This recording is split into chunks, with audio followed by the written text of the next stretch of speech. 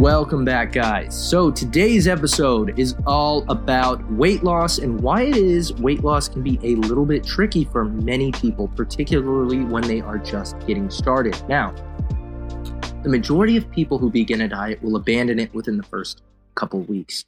And the reason for that, quite frankly, is because we have a culture that we've created in the fitness space where the scale tends to be the end-all, be-all with regards to how we track weight loss.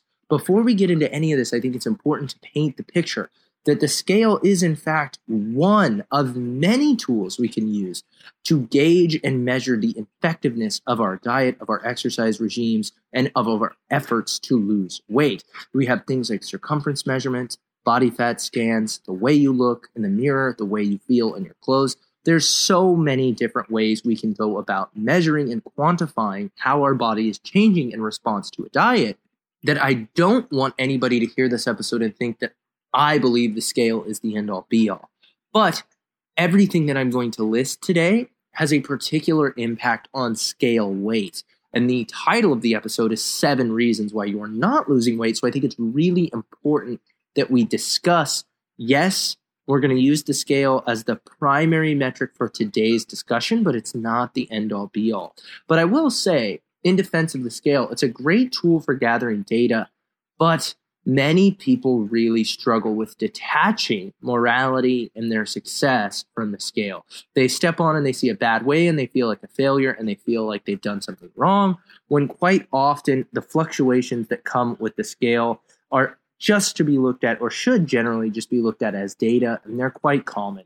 You're very, very rarely going to see linear weight loss with most people. It just doesn't happen often. It's very unlikely that you'll see weight loss day in and day out in a linear fashion. You'll almost always see fluctuations. So with that covered, I think we can move into this episode with the right foundation. Because again, I don't want anybody to get it twisted. The scale is not the end-all be-all, but it's a part of your journey that you should have a good relationship with. And everything we talk about today will help you better understand why it is that I think that the scale can be a useful tool if you have the requisite knowledge to use it properly. So the number one thing that I see, without a doubt, is impatience. So the number one reason people don't lose the weight that they want to lose in the long term is they're simply too impatient to do so. The 3,500 calorie per pound of body fat number has been thrown around a lot. Many people say it's a myth that's been debunked, but we can assume that the average body fat, the average 1 pound of body fat can probably hold anywhere between 3,200 to 4,000 or so calories. So that would mean that to lose 1 pound, you would need to have a dietary reduction of about 3,200 to 4,000 calories. That's quite a bit, particularly when we begin to consider how people eat. You're going to need to make a deficit, and you're going to need to make a deficit that lasts for a considerable amount of time if you want to lose 1 pound, let alone 15 to 20 pounds. Now, this isn't to discourage you. Plenty of people are capable of creating an adequate enough deficit to lose a tremendous amount of weight and keep it off. But the biggest issue from the jump tends to be patience. People just simply don't have a quality understanding of about how much time this should take. And I find that people generally quit because of the confusion or the frustration around that time more than they do when they find out how long it's actually going to take. So for many of my clients, I recommend 1 pound a week.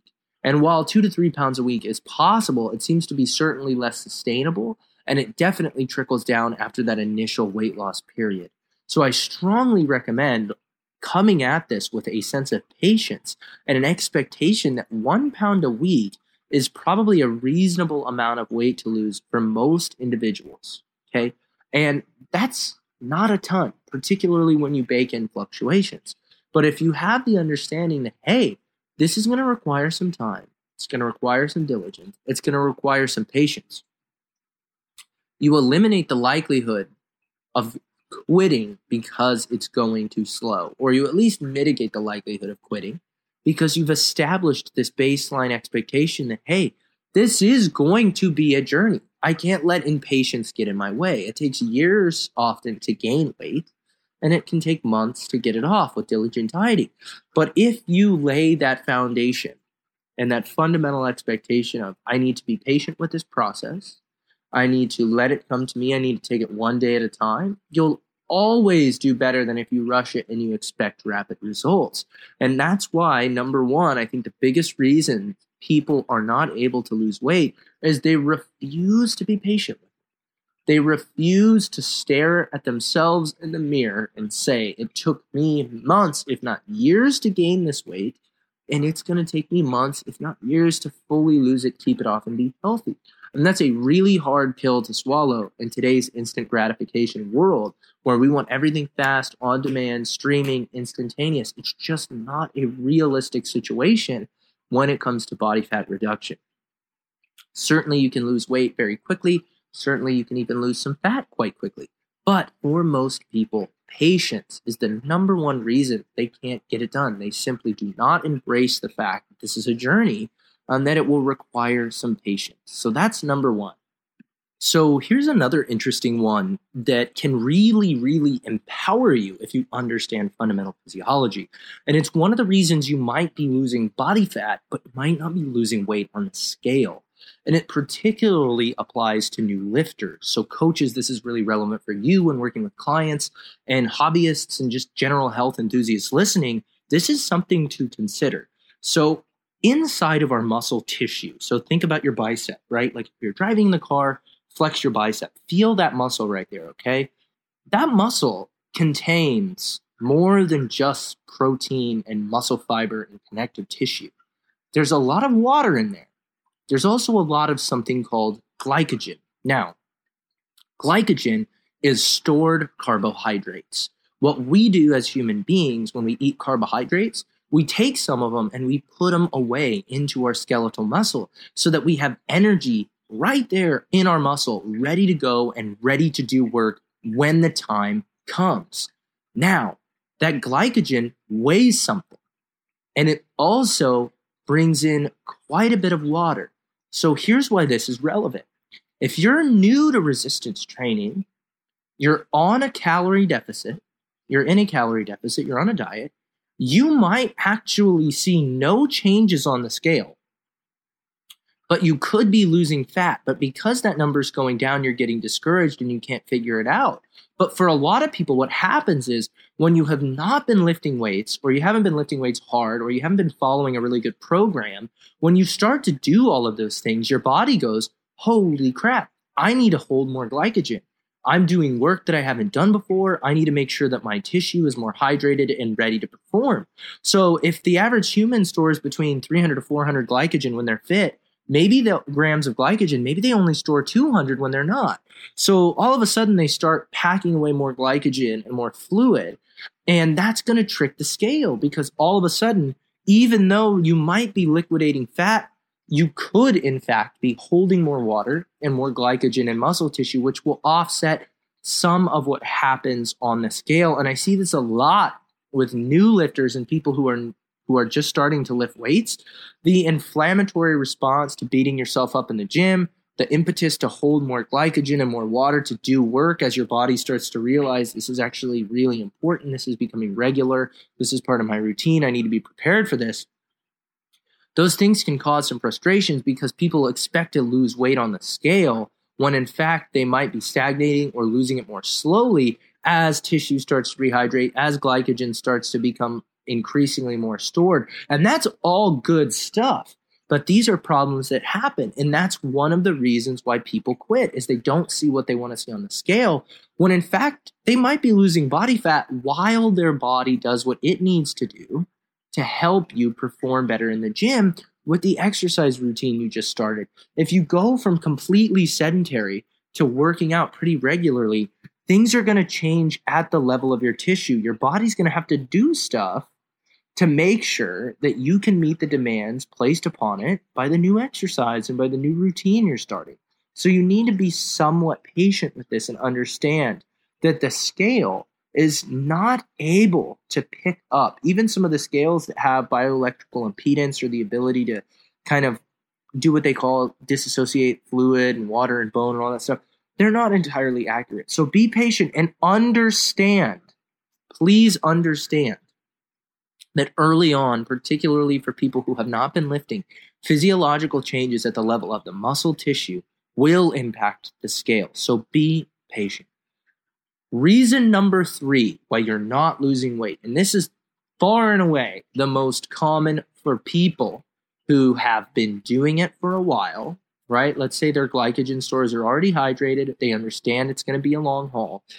They are not adequately tracking calorie intake. So let me paint a picture for you. When people are left to their own devices, we know that they don't track calories very rapidly.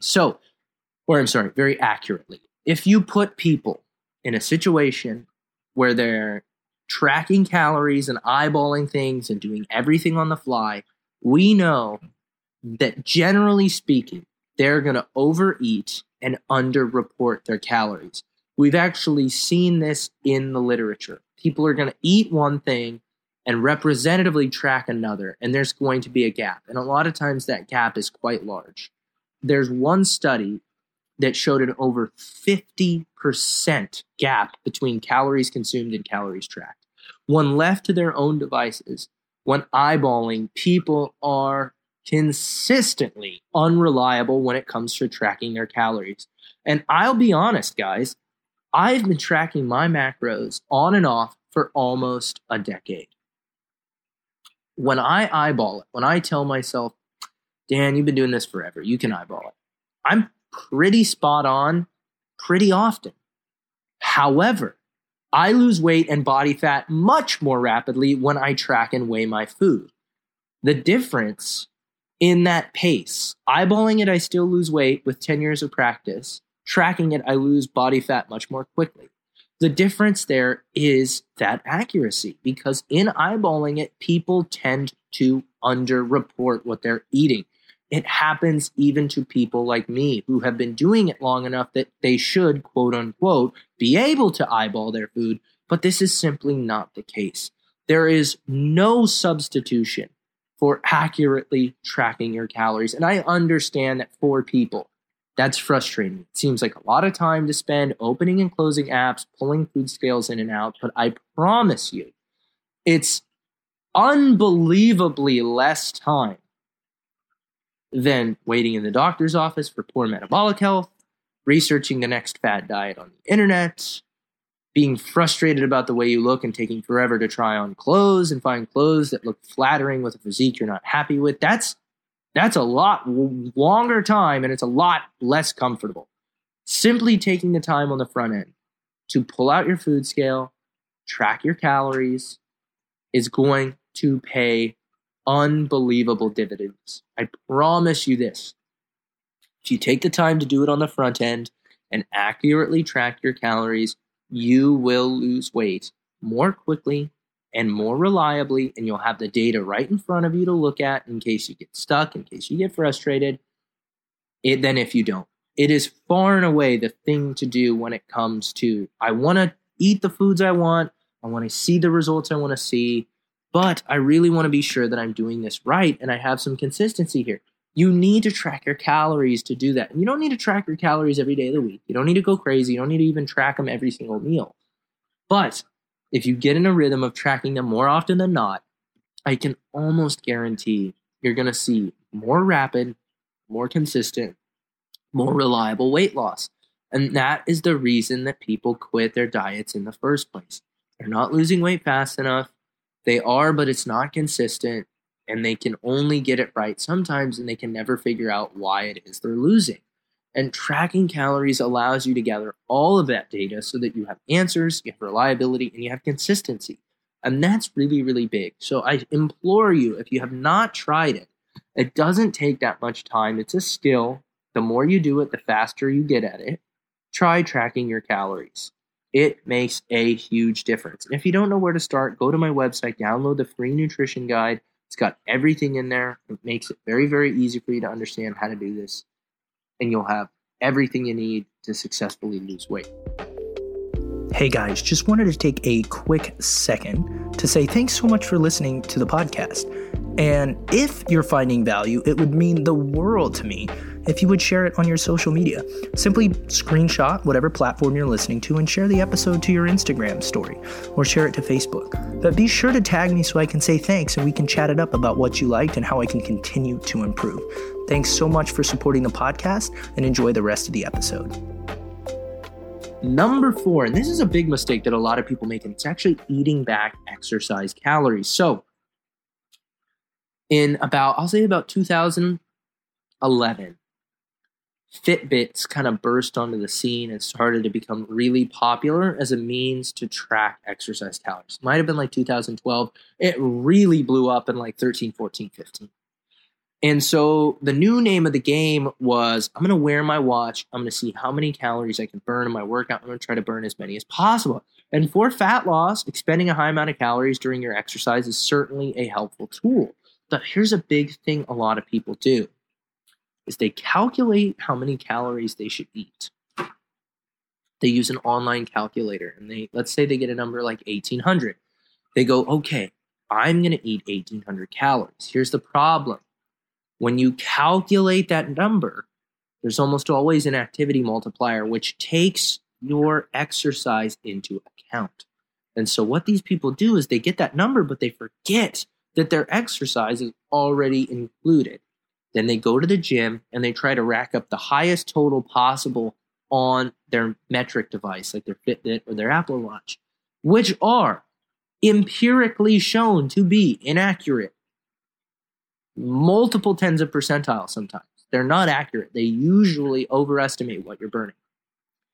And so they think they're supposed to eat 1,800. They go to the gym. Their Apple Watch says they burn 600, but really they only burn 3. So they take that 600, they put it on top of that 1,800, and they eat 2,400 calories. Let's say their maintenance was 2,300.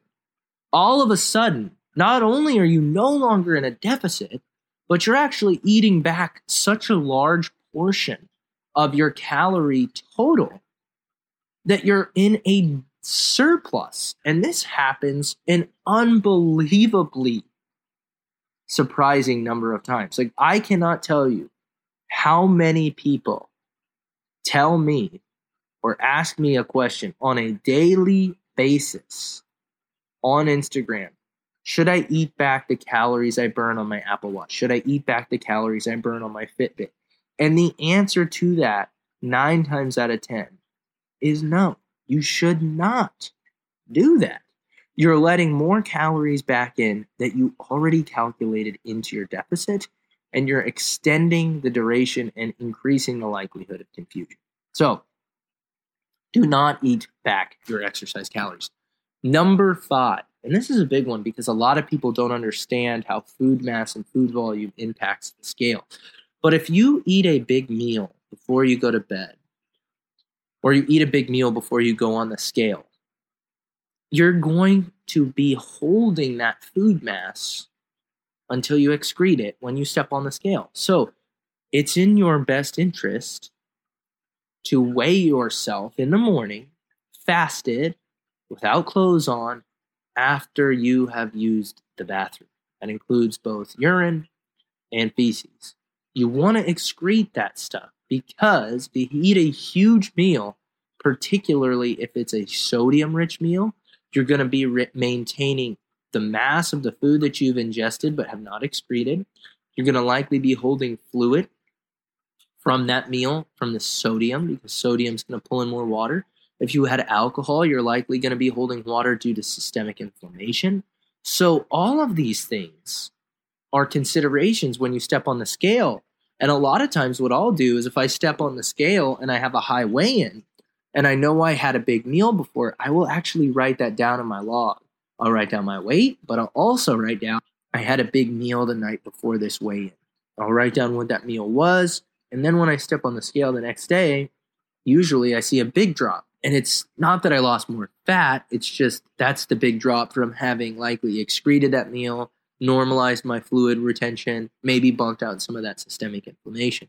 But if you eat a big meal and you step on the scale, even if it was a big meal that was in the inclusion of a calorie deficit, if you haven't digested it all the way, it might not look the way you want to look on the scale and people get frustrated. So you have to understand the mass of the food that you ingest and the qualities of that food, if it's carbohydrate rich, sodium rich, served with alcohol, might trick the scale. So you have to be a little bit patient there and understand that that's all a part of the greater process, and that your scale is weighing your mass. It is not weighing your body fat. It is weighing your mass. So if you're wearing a lot of clothes, if you have shoes on, if you've eaten a big meal, all of that stuff has the ability to impact what you see on the scale. So another reason people struggle with losing weight has to do with stress. So reason number 6 is stress. Stress oftentimes will increase a hormone known as cortisol. And cortisol is a catabolic hormone. It can actually help with fat loss, and it can actually help with muscle loss. One of those is good, one of those is bad. But the problem with systemically elevated cortisol is it will lead to increased inflammation and fluid retention. And if you have a stressful day and you have an acute spike in cortisol, while it might not directly impair fat loss and it might not lead to muscle loss, it may directly correlate with increased retention of water. So it's very important to at least understand in the short term how your stress might be impacting fluid retention and how that might be tricking the scale. So in the same way, I recommend taking notes around a bigger meal and saying, oh man, yeah, I had a bad weigh-in. I had a big meal the day before. I better write that down. You might want to do the same with your stress. And that's why with clients who I work with online, during our weekly check-in process, I actually request that they rate their perceived stress on a scale of 1 to 5, because that helps me look at weight loss metrics with a more holistic approach and a more holistic response to how things are actually going to go. And so you just have to look at things in the greater, you have to zoom out a little bit, I should say, when it comes to having an accurate representation and creating some peace of mind around this process. Because if you are stressed from work, from family, from relationships, you step on the scale and you see it go up, and you don't have this understanding of how stress can manipulate water fluid retention, you're going to add even more stress as you beat yourself up. But having a little bit of understanding and knowledge around there gives you the ammunition required to be able to step on the scale when you're stressed, say, okay, didn't drop. Maybe it went up a little bit, but that's okay. I genuinely track my calories. I know I'm in a deficit. I'm stressed. I'm probably holding a little bit of water, a little bit of fluid. I can move on from this. Instead of letting that frustration turn into an even greater issue and add even more stress. Which takes us to number 7. This is the last one, and this is perhaps one of the ones that I think has been criminally overlooked the longest, and that is how sleep impacts weight loss. And it impacts weight loss indirectly, directly, physiologically, behaviorally, in pretty much every facet and avenue you can imagine. So the amount of sleep we get is actually directly correlated with the type of tissue we lose when we lose weight. They've done studies where they've taken 2 groups of people. One slept 6 hours, one slept 8. They ate the same exact diet. They lost the same amount of weight. But the group that slept 6 hours lost a lot more muscle, which is deleterious to your metabolism, your strength, and your physique. The group that slept 8 hours lost exponentially more fat. So getting adequate sleep is really important for losing the right type of tissue. And if you're dieting like crazy and you're in a calorie deficit, you may be losing weight. But if you're not getting enough sleep, a lot of that weight may come from muscle. And if you lose too much muscle, you're going to expedite how quickly your metabolism adapts to weight loss, because you're going to be losing more metabolically active tissue and becoming a smaller person. So sleep becomes incredibly important for maintaining muscle tissue and encouraging body fat reduction while in a calorie deficit. Here's some of the other ways sleep really impacts our fat loss. It can help us manage stressors, right? Which is something we just talked about in the point before. It's been shown that people who get adequate sleep tend to make better decisions around food. They tend to be more rested and have better performance in the gym. So not only will increased sleep improve the likelihood of you having better sessions in the gym, it'll also improve the likelihood of adhering to your diet, as you're going to be less fatigued and more likely to make better decisions. So sleep is really, really important when it comes to losing body fat but also adhering to your diet, performing at the highest level, and losing the right type of tissue from a deficit. So again, guys, to circle the wagons and reiterate here, the 7 most common reasons I find people are not losing weight is number 1, they're simply being too impatient. They're not understanding that if it took years to gain weight, it may take years to lose it. They want it too fast. They're not willing to do the work and accept that this is a journey. Number 2, they're unaware of how glycogen, water, fluid, and resistance training can impact the initial rate of weight loss. You might still be losing fat while you rehydrate muscle tissue, gain muscle tissue, and hold on to glycogen. And that's part of the reason why so many people quit so early on. The biggest reason that experienced lifters and dieters can't lose weight, I've found, is because they're not adequately tracking calories. They're underreporting. It's very common. It makes sense. Humans are bound and prone to make errors. But if you're not being open and honest with yourself about this, you say you're tracking your calories, but you're just eyeballing them, that's 9 out of 10 times the biggest reason why people cannot lose weight as quickly as they would like.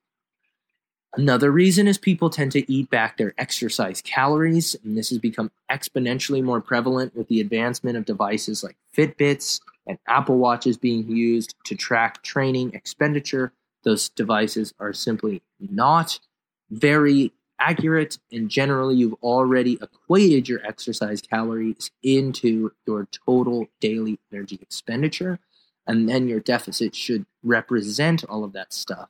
Adding it back in is just probably more likely to pull you out of a deficit.